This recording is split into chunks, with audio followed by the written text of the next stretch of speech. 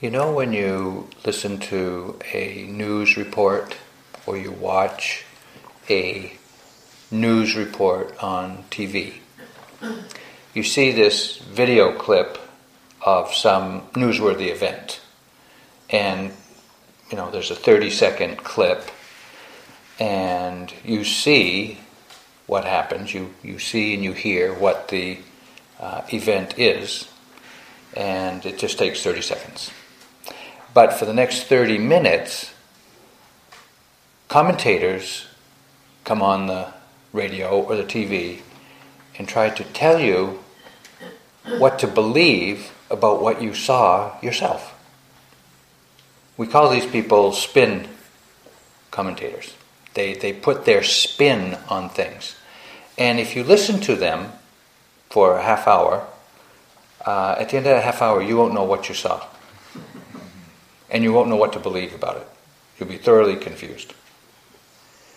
Well, we have had spin commentators commenting on all the events of our life since we were born, beginning with our parents, our peers, our teachers, other social commentators, and they have been telling us how to understand what we experience.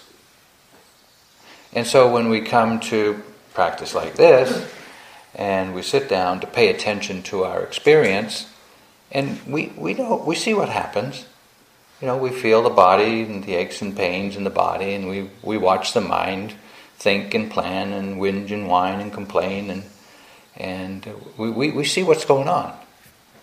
And if we just take our own conditioned way of thinking about what we experience, we'll think we're in trouble. You know, our life's a mess. Our mind is just absolutely crazy. And can you imagine? The Buddha sits down as a bodhisattva, and he looks at this mind, like we've been looking at our mind today. He looks at this mind, and he figures out what is going on and how to stop suffering. How are you doing? You figured out how to understand your own mind? The Buddha's teaching is his own spin. But we should understand that the Buddha's spin of how to understand our experience is coming from the place, and I should say the Buddha's bottom line is, is this an experience of suffering? Or does it lead to suffering? Or, on the other hand, does it lead to the end of suffering? And that's the Buddha's bottom line. He's not trying to talk you into voting for anything, or not trying to get you to buy anything except to stop suffering. And so, when we hear the Buddha's teachings, we have to understand that this is where the Buddha's coming from, pointing to our experiences and indicating whether they're suffering or not suffering, or whether they lead to suffering or the end of suffering. So when I talk about the Buddha's right view, right in this sense means skillful. Is it skillful in leading to the end of suffering? Or is it unskillful and leading to more suffering? After the Buddha's awakening, and he began to share his realization, the first talk that he gave was a talk on the Four Noble Truths to the 5 ascetics that he had been practicing with. And the fourth Noble Truth, well, the first Noble Truth is that there's suffering. The second is that this suffering is caused by craving. The third Noble Truth is that there is an end to craving and therefore an end to suffering. And the fourth Noble Truth is that there is a path that each one of us can develop to realize the end of suffering. And that path, the Noble Eightfold Path, is essentially 3 trainings. And I want to mention them because we're undertaking these trainings here. The first is a training in right speech, right conduct, which we're practicing by taking the precepts. And in order to keep the precepts, we have to purify our intention before speaking and before acting to not harm, being careful not to harm ourselves or others. And if we're able to do that, or to the extent that we do that collectively, then we can live in harmony with one another. And we don't have to look far in our life to see how rare the happiness of harmony is. And how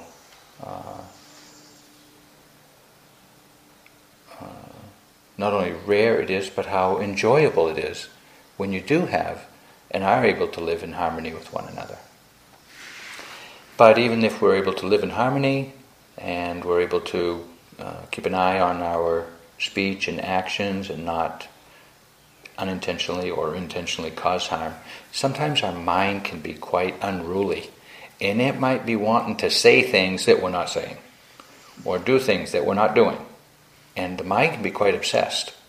And you might have noticed today some of your own obsessing: anxiety, worry, depression, fear, self-judgment, boredom, sleepiness, restlessness. The mind, it has a whole catalog of obsessing capacity. And to get a handle on this obsessing mind, the Buddha taught mindfulness.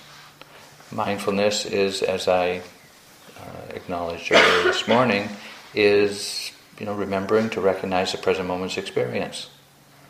And while some of what we recognize is unpleasant sensations, unpleasant mental states, like these qualities of obsessing, still, if we're persistent in recognizing the obsessing mind, it gradually quiets down. And this is the benefit of the continuity of mindfulness, is that it purifies the mind temporarily of obsessive torments in the mind.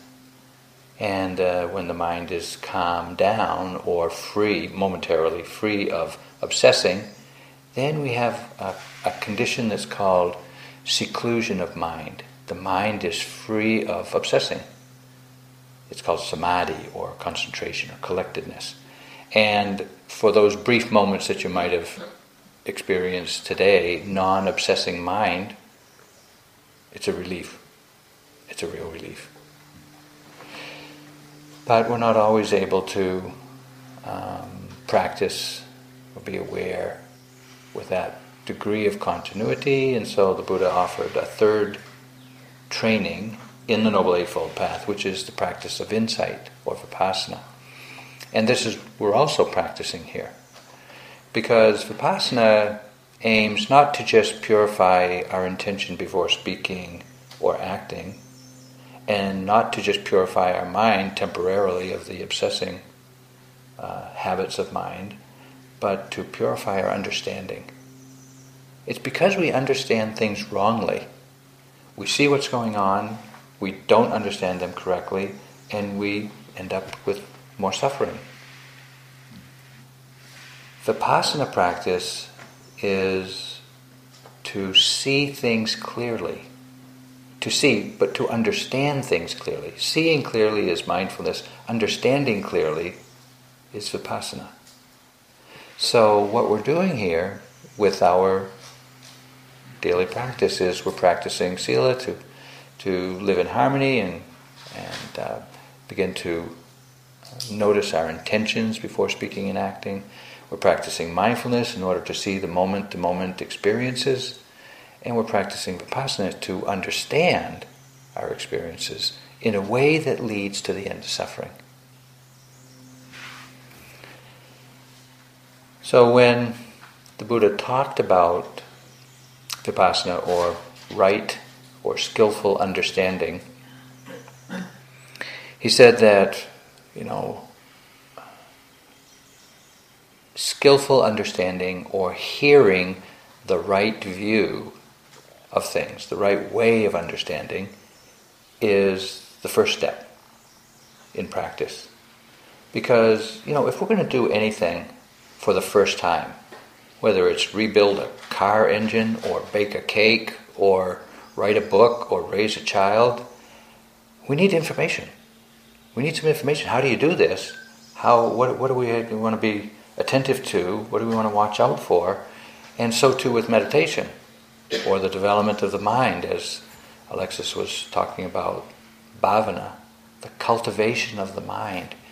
While there are many techniques, and anyone can offer you a technique for cultivating something about the mind, if we don't really understand the purpose of it, and why we're cultivating the mind, and how to cultivate the mind, then whether the mind actually gets cultivated is just dumb luck.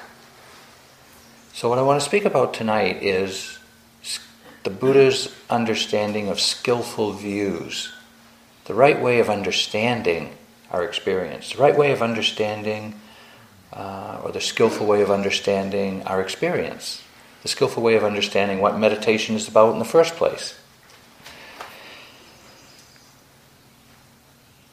Sariputta was second only to the Buddha in the development of wisdom at the time of the Buddha. And one time he was talking with some monks, and they were saying, since right view is so important, how are we to establish right view in our own heart, in our own mind? And Sariputta said, to establish right view, there are two elements to right view. The first is that you need to hear it from someone else. Now what that means is we can't figure out right view by ourselves. We actually have to hear it from someone else. Now, we're all educated. We live in the West. We've got more information and more knowledge than we know what to do with. And we're smart. We know how to solve the problems of our life. We know how to make money. We know how to do the things that we need to do. But here we have Sariputta saying, you can't figure this out. So sometimes we can kind of hear it as a challenge. We can hear it as an admonition. We can hear it as something to rebel against even. But think of this. We accept other people's understandings of things all the time. Sitting here, the sun rises over there, I think. And over the course of the day, it goes overhead and it sits over there. And a few hours later, it rises over there in the east, goes overhead, and later in the day, sits over here in the west. From our direct observation, we would say the sun circles the earth. That's what our direct observation says, right? If we were to rely only on our observation, we'd say the sun is going around the earth. But there have been those in human history who were able to observe that and other movements of the planets and the stars in the heavens, and they said, no, the sun doesn't actually circle the earth. Actually, the earth spins on an axis, and it's the earth that circles the sun, but it takes a year. Now, we have been told that since we were little tykes, and we've learned it. It's been drilled into us. We've even been tested on it, and we've all passed the test.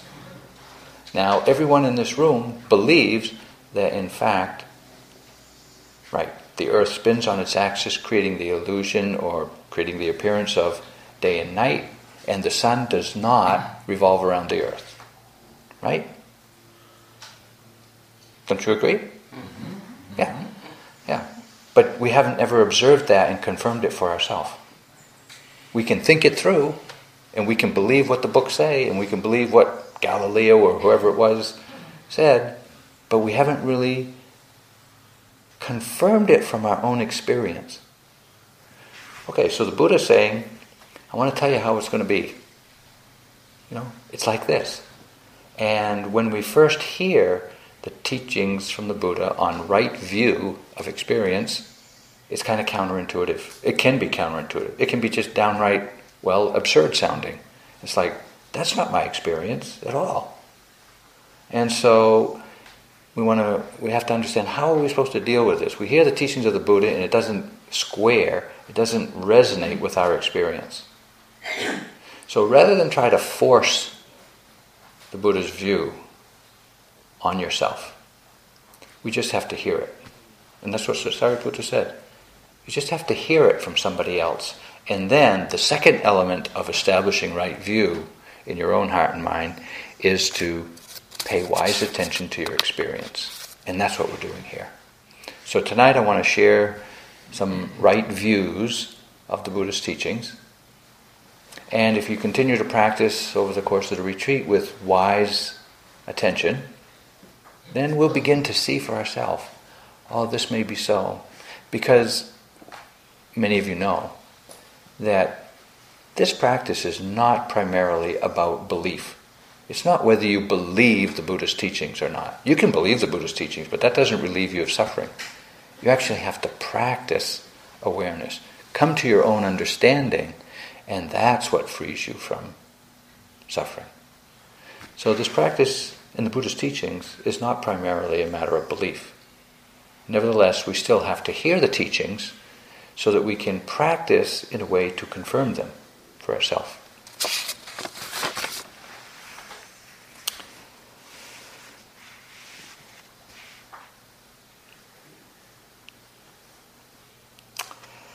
So I want to speak about a skillful view of the Dharma. Now the Dharma is both the teachings of the Buddha, and it's also the way things are, the way things have come to be. It's called the Dharma, or the truth. And the way things have come to be is not accidental. It's not a mistake. It's due to causes and conditions like the law of nature. The laws of nature show us how things come to be. You know, we can understand the natural laws, the biological laws of nature that say, look, if you plant an apple seed in the ground, you get an apple tree. Of course, you have to graft on the apples you want, but nevertheless, you still get an apple tree. Or if you plant an orange seed, you get an orange tree. You don't get a banana tree out of an orange seed. This is just the laws of nature. And Western science has studied the laws of nature enough to know that, there are biological laws that govern the unfolding of different forms of life.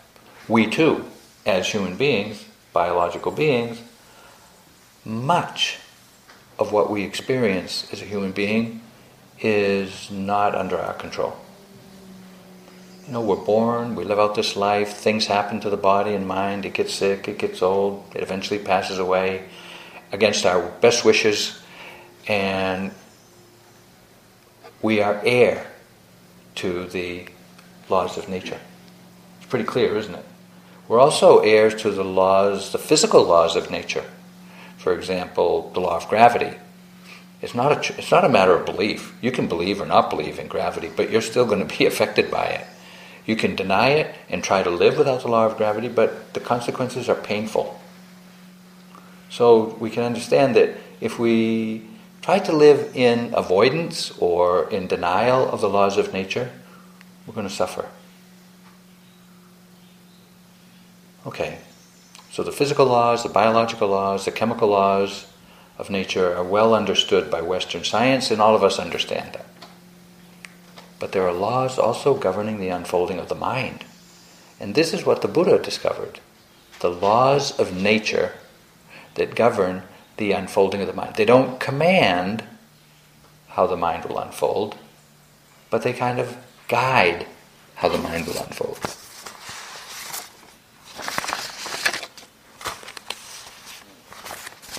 Alexis mentioned earlier this morning that the development of the mind, or the cultivation of the mind, is a gradual cultivation of skillful, wholesome states of mind. Now, all of us have already a very well developed, actually, baseline mentality of wholesome states of mind. We all have some level of generosity. We all have some level of loving kindness. We all have some level of living ethically. We all have some level of equanimity or non-reactivity, or biting our tongue instead of sticking our foot in our mouth. And so these wholesome qualities of mind, they're a kind of a baseline mentality in each one of us. Now they're different for different ones of us, and we know that if we practice, if we cultivate generosity, we can raise the baseline mentality of our heart, of our mind. Or as we practice mindfulness and develop insight and wisdom, loving kindness, patience, our ability to, or willingness to tell the truth, all of these things become more, not just available, but they become more spontaneous, more accessible to us. But we also know that we all also have some pretty unskillful habits of mind. And all you have to do is look at where you were struggling today with the mind that gets caught in anxiety, or self-judgment, or impatience, or dullness and sleepiness, and you can see that, got some of those too. Not that we are stuck there, but they can be a default setting of the mind, where, when push comes to shove, we just resort to aversion rather than loving kindness, or we resort to, fear instead of confidence, or we resort to blaming instead of forgiveness. And these unskillful, unwholesome tendencies of mind also have some footing in the mind. And so what we're doing here is paying attention in a way that reveals the laws of nature governing the unfolding of our mind. We say that things happen due to causes and conditions. Now, we may not understand all the causes and conditions that are at play here in every moment, but we can be sure that what we experience today is not accidental. Not accidental. One of the causes, or one of the conditions for our being here and practicing today, is the fact that the Buddha lived 2,500 years ago. Now, most of us didn't think of that today, or we don't really remember that the Buddha lived 2,500 years ago. But if the Buddha didn't live 2,500 years ago and teach what he taught, why would we be here? We might be here to go swimming in the lake, but we wouldn't be here doing what we're doing. So, in likewise, or in a similar way, we could look at the innumerable causes and conditions in our individual lives and in our collective being here that make it possible for us to practice. Why is it that some people can hear the teachings of the Buddha and immediately resonate with them? I know when I did my first retreat, I didn't know I was going on a retreat. I wasn't spiritual. I wasn't looking for meditation. I certainly wasn't a Buddhist. I didn't know anybody who meditated. I just accidentally, it seemed, ended up at a 2-week retreat. I was really deluded, and for myself, I sat way up back, leaned against the piano, and 2 weeks, this was my introduction to meditation, 2 weeks silent retreat like this. It was utter, sheer torture. But because I was in the midst of other people who were practicing, I was hearing the Dharma, I was making my best effort, and just doing, following the format. Then, at the end of 2 weeks, I had more understanding, I had more mindfulness, I had more development of mind due to causes and conditions that were, just not accidental. So too, if we put ourselves in this situation, where we're among others who are cultivating their minds, following a schedule or self-scheduled periods of time, it'll happen. If we're not here, not doing this, or not practicing, then it won't happen. It's not because you're good at it, or you're skillful at it, or not skillful at it. It's due to causes and conditions that the mind develops.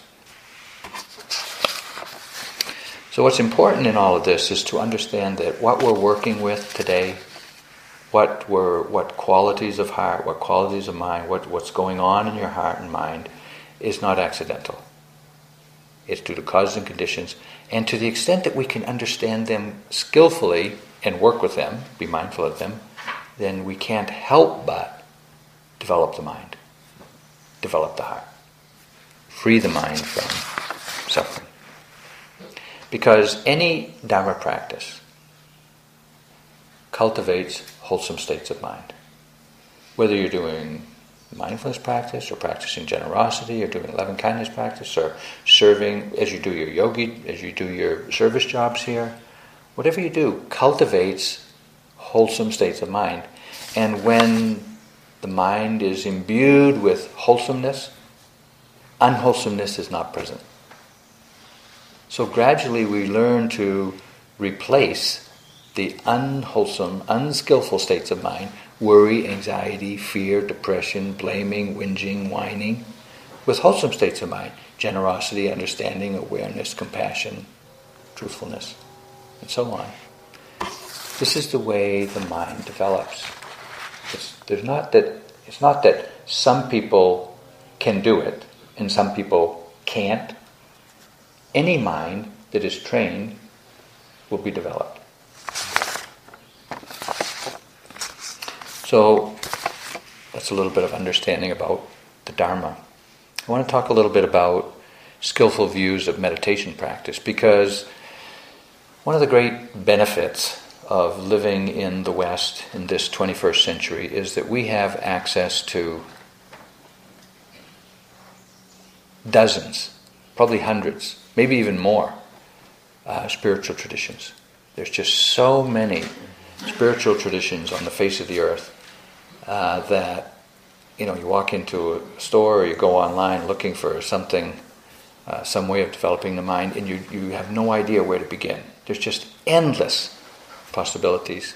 So we want to have some understanding. I want to try to offer you some understanding of the Buddha's practices, or the practice of mindfulness, the practice of insight, so that we can practice with confidence what we're doing here.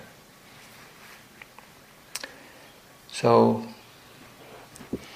one understanding of the mind, or meditation, to be heard, is that in every moment, something is being known. This is the nature of the mind. It knows. And in every moment, something is being known. There isn't a moment go by that the mind isn't knowing something. Now, we don't make it happen. We often don't choose what it is that's being known. The practice we're doing here with cultivating awareness or developing awareness is not to create or not to determine what is being known, but to recognize that something's being known, to recognize the fact of knowing in every moment. So we say that in mindfulness practice, we're not trying to make something happen. It's already happening. What we're trying to do is recognize what's happening. So we sit down and we start paying attention, and we feel sensations in the body. We don't make those sensations happen. Or thoughts occur in the mind. We don't make those thoughts occur either. But we can recognize any or all of them. Sensations in the body, thoughts in the mind, feelings in the heart. They just happen, don't they? And you may have experienced a lot today that you would rather not have. Well, that's part of practice too. Things are always being known. In every moment, something is being known. Mindfulness is to recognize that. Remember to recognize the present moment. Something is being known. It is this something that we call the object. The object of awareness is the sensation in the body, the thought in the mind, the feeling in the heart. And as you can see from your experience today, the objects of our meditation are changing all the time. Even if you try to pay attention to, say, the breath. If you choose that as your meditation object, and you try to pay attention to the breath, you breathe in, you breathe out, you breathe in, you space out. Hard to do, isn't it? But even when we space out, and I'm just going to talk about what spacing out is really like. We're trying to be attentive. And at some point today, you spaced out. The mind got lost in a train of thought, and while that was happening, you didn't know you were thinking, right? You were just lost. You were lost in this train of thought. You didn't know if you were sitting or standing. You didn't know your gender. You didn't know your age. You didn't know your name. You didn't know where you were. You didn't even know you were a human being while that was going on, right? You didn't know anything. You were absent. And yet the mind, when that train of thought came to an end and mindfulness reappeared, sometimes you can just take a quick look back and you can recognize everything you were thinking about. At the time you were thinking about it, you didn't know it. Right? The mind was knowing, but awareness was not present. Now, we're trying to cultivate awareness, right? And even with our best intention and our best effort, and we're really trying to pay attention, we still can't do it. Right? It's not only me, right? I had that experience today. Did you? Yeah. So we can understand that, even though we're trying to be aware, we can't command the mind to do it. Right? But, many of you have practiced over for many years, you know that we can cultivate the mind to do it. We can't tell the mind to do it, but if we practice, the mind will begin to do it more often. So what we're doing here is, we're not telling the mind what to do, but we're cultivating this ability to recognize what the mind is knowing. So we're not trying to make something happen. We're not trying to tell the mind what to pay attention to. We're just trying to recognize what the mind is knowing, moment after moment. The field for our meditative awareness is our own body and mind. It's not a thought. It's not other people's bodies, not other people's minds, although we can notice other people. We can notice seeing is happening. We can notice thoughts are happening. But primarily it's paying attention to our own inner life, our own inner experience of, or as someone was mentioning earlier today, feeling into the present moment, feeling into what's going on in the body, feeling into the quality of mind, whether it's pleasant or unpleasant, whether it's anxious, fretful, fearful, joyful, generous, kind. Feeling into it so that we can know our own experience, so that we can recognize our own experience. The Buddha said, and I think it's called the short discourse. There was a really short discourse that the Buddha gave. And he said, there are only 6 things that you ever experience. There's only 6 things that you ever experience. Seeing, hearing, smelling, tasting, touching, or some thought process. That's it. Nothing else. And even with only 6 things to recognize, it's very difficult. Right? But if we could develop awareness, or to the extent that we do develop awareness, we'll never see anything other than seeing, hearing, smelling, tasting, touching, or some thought process. There are many things to see, there are many things to hear, there are many different sensations to feel, but there's only one knowing element. Seeing, hearing, smelling, tasting, touching, thinking. So while all beings, all of us are seeing, hearing, smelling, tasting, touching, thinking, we're not all practicing the recognition of what's happening, or the recognition of what's being known. And this is the range of awareness practice. So as I mentioned, objects are anything that can be known. We begin with sensations, paying attention to the sensations of the body sitting, or the sensations of the movement of the body as we breathe in and out, or when moving, we pay attention to the sensations of the legs walking, or the body moving through space, whatever it is that we are aware of. Because physical sensations are the most obvious, the most tangible, the grossest, if you will. They have a location, they have a certain quality, they have a certain duration in time, and so they're very distinct. But less obvious objects are also known, like thoughts in the mind.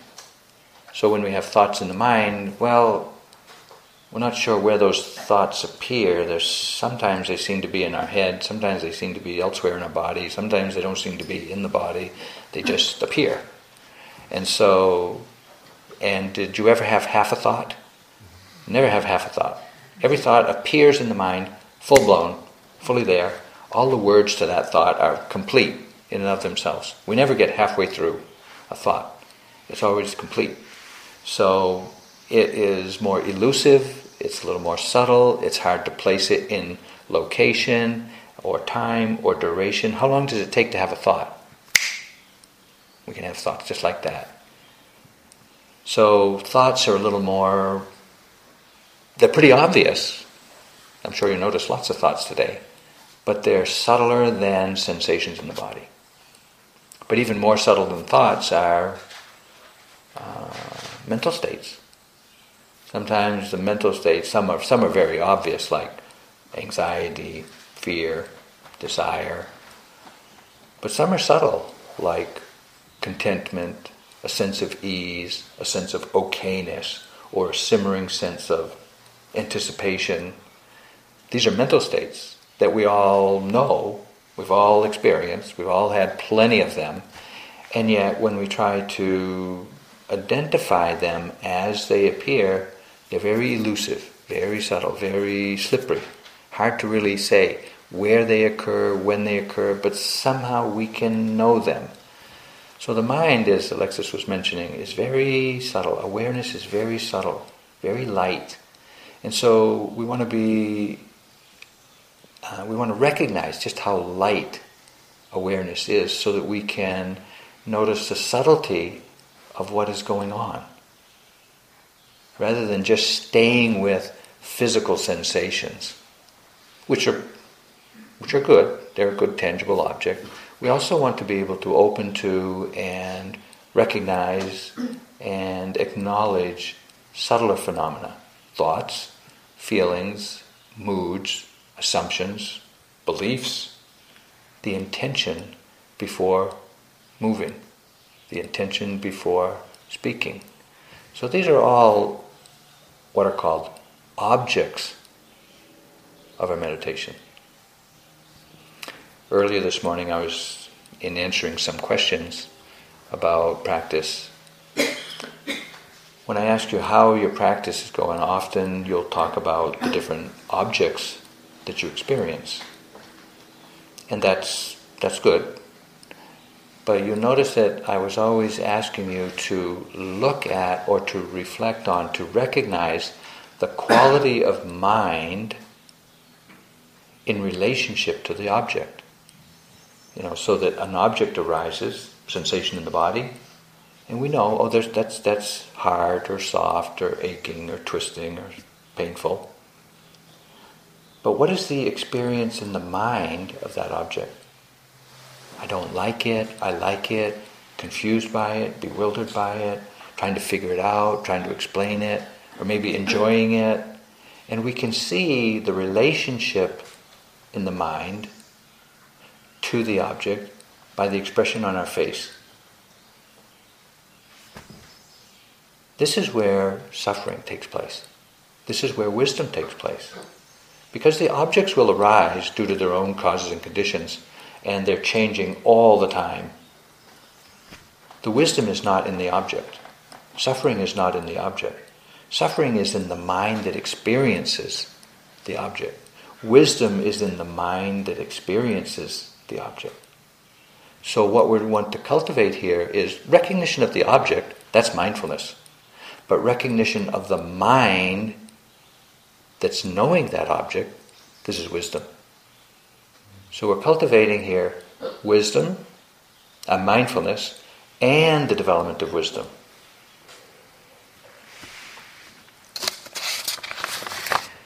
Clearly you can see that this meditation is the work of the mind. It's not about what posture you sit in, because no matter what posture you're in, whether you're sitting in a chair, sitting on a cushion, sitting on a bench, whether you're walking, standing, lying down, the mind is there. Meditation is the work of the mind. It's what are you doing with the mind, or what is the mind doing with this experience? And to the extent that we can begin to recognize that or sustain the recognition of that, then we develop the mind. Any posture, any pace. You can't walk faster than the mind goes. You can't do anything without the mind. So what we're doing here is just learning how to pay attention as we go about the everyday activities of, sitting, walking, eating, sleeping, bathing, going to the toilet, whatever it is you do. Just turn your attention to notice the mind that's doing that, or the mind's relationship to what you're doing with the body. And what you do with the body is going to be everything. Again, while we say that meditation is the work of the mind, it's not only mindfulness. The function of mindfulness is to remember. So when I give you the instructions, or when I gave you the instructions this morning, I said mindfulness is remembering to recognize the present moment's experience.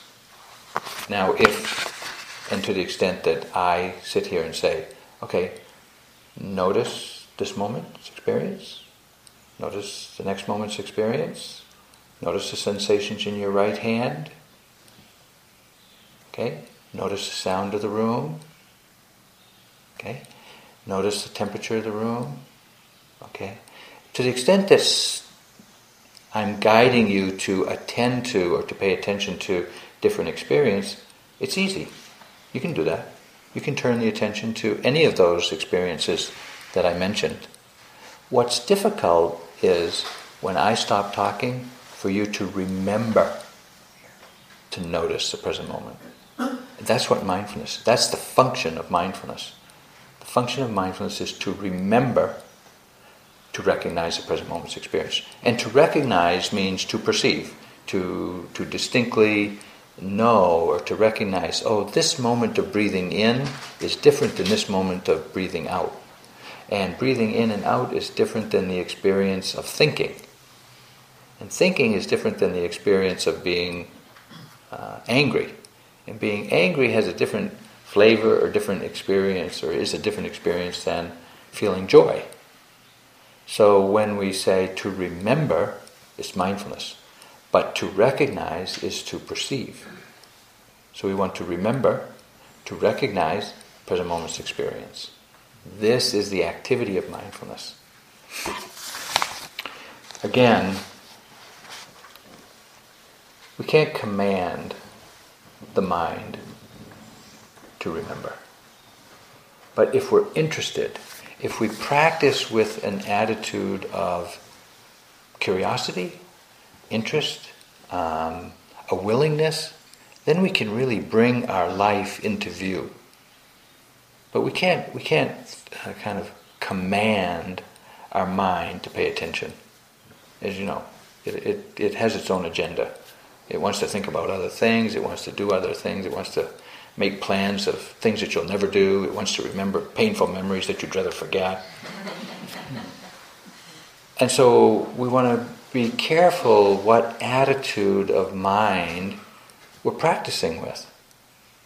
So in the course of our instructions, we try to imbue the instructions with the kind of care and the kind of intention and the kind of attitudes of mind that support remembering to recognize present moment's experience.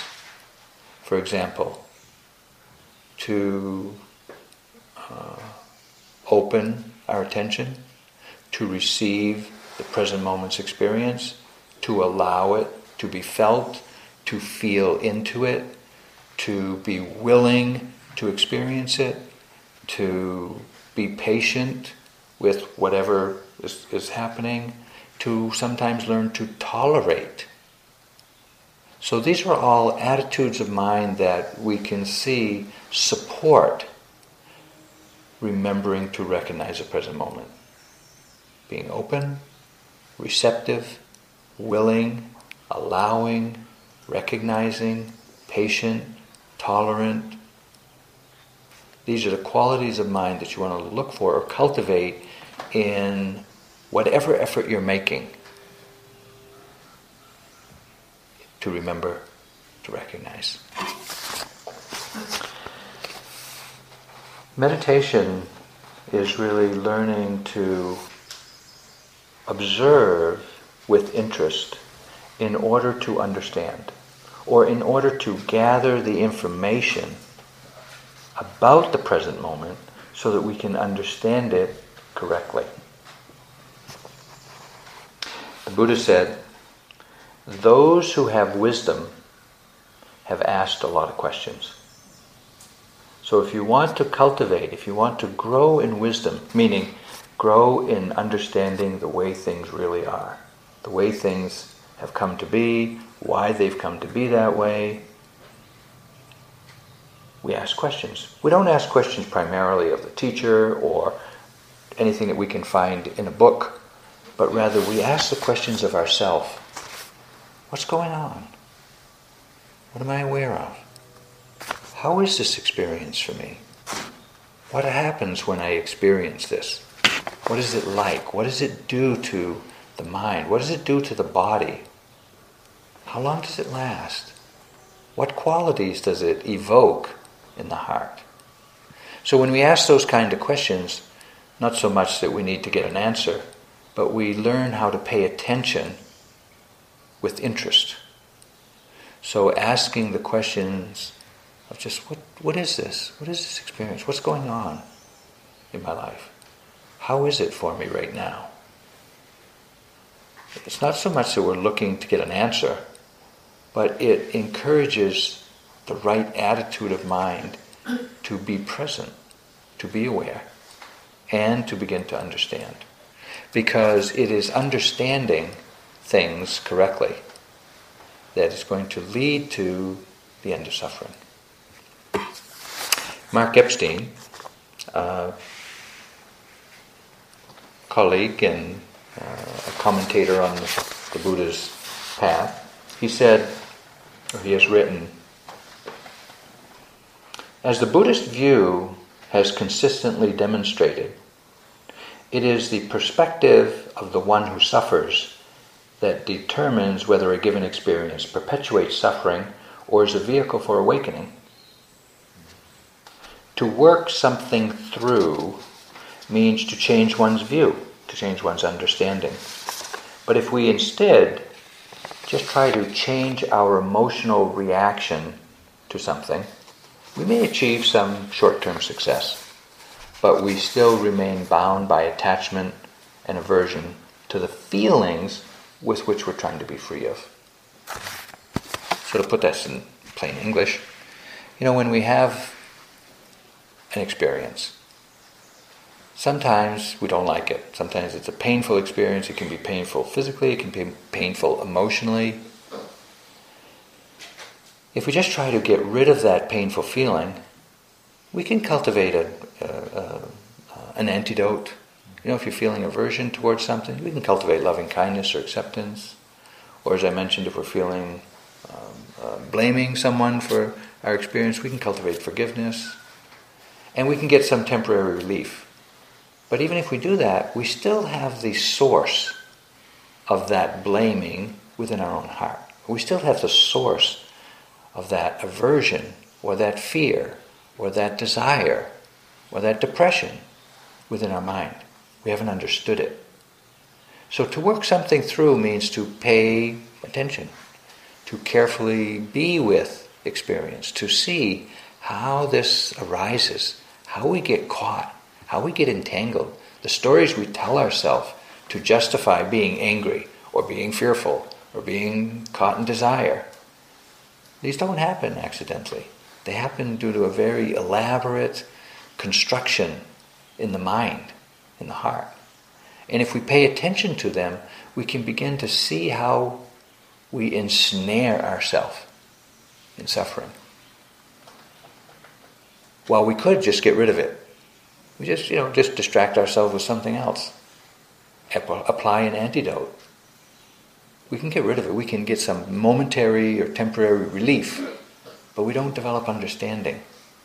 What we're doing with Vipassana practice is being willing, cultivating the willingness to stay with, to feel into, to bear with experience, so that we can see it unfold, how it is that it came into being, what it is we believe about this, what assumptions are we kind of holding about this experience.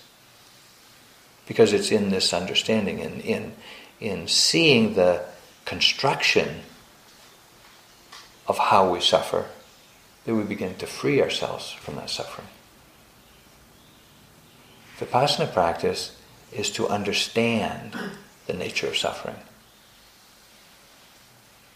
And for that we have to move into it. We have to be willing and have the courage to move into the painful places in our body, the painful experiences in our heart. And so for that, we need interest.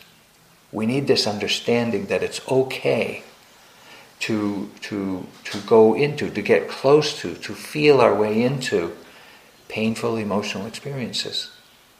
Not just to suffer, but in order to understand them. Because it's through understanding that we're going to free ourselves from this habit of mind.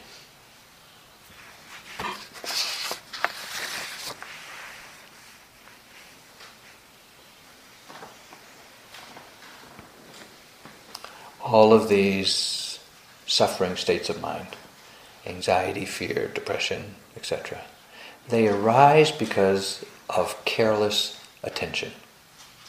We're not paying careful enough attention to our experience.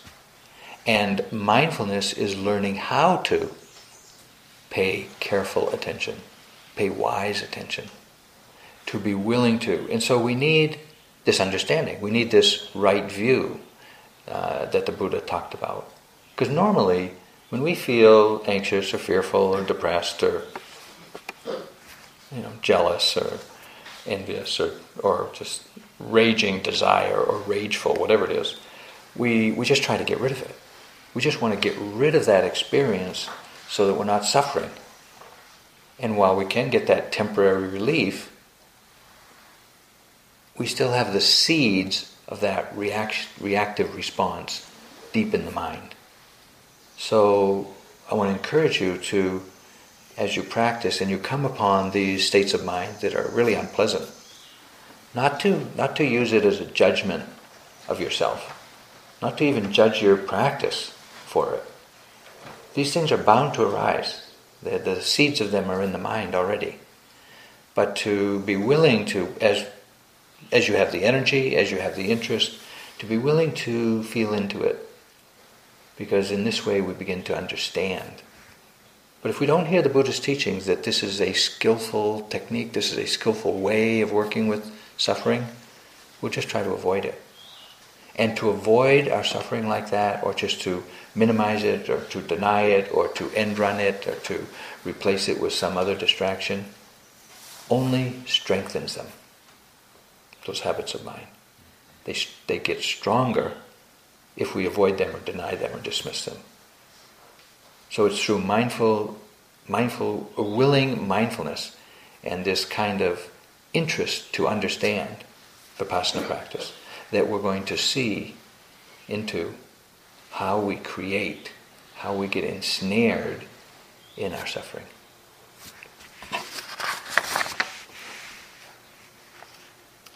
As we do this, as we cultivate mindfulness, and as we learn the nature of suffering, then we begin to see our world through Dharma eyes, through the eyes of the truth, the way things really are. And it is through seeing our experience through Dharma eyes that we free ourselves from suffering. This is why we practice. Ultimately. We practice for a lot of reasons, but ultimately it's to see things clearly, to see them clearly with mindfulness, but to understand them correctly through insight. This is learning to see our life through Dharma eyes.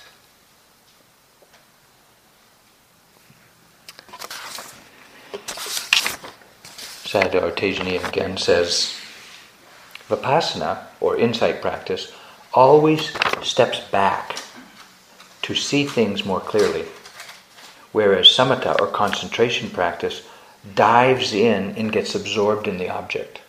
I was talking about that this morning. If we dive into the object, we can get absorbed and lose our awareness. Vipassana always steps back to take in a bigger picture of what's going on. Stepping back, Sayadaw Tejaniya says, and watching allows understanding to arise. Vipassana always steps back to see things more clearly, whereas concentration dives in and gets absorbed in the object. Stepping back and watching allows understanding to arise. And it is this understanding which frees the heart from these habits of mind. So let's sit for a moment and let these words quiet down.